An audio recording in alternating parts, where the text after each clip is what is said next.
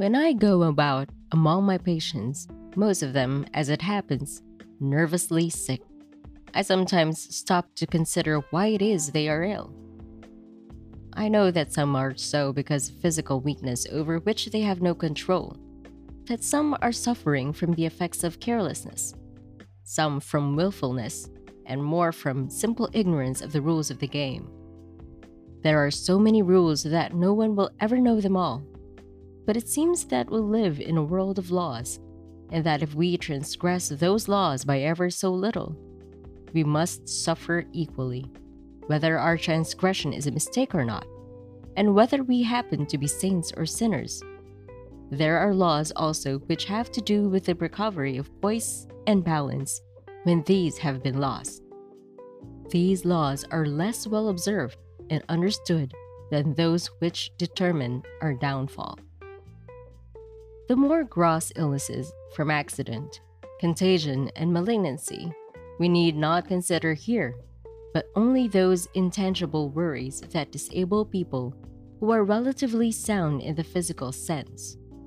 It is true that nervous troubles may cause physical complications and that physical disease very often coexists with nervous illness, but it is better for us now to make an artificial separation. Just what happens in the human economy when a nervous breakdown comes, nobody seems to know, but mind and body cooperate to make the patient miserable and helpless. It may be nature's way of holding us up and preventing further injury. The hold-up is severe, usually, and becomes in itself a thing to be managed. The rules we have wittingly or unwittingly broken are often unknown to us, but they exist in the all-wise providence, and we may guess by our own suffering how far we have overstepped them. If a man runs into a door in the dark, we know all about that. The case is simple.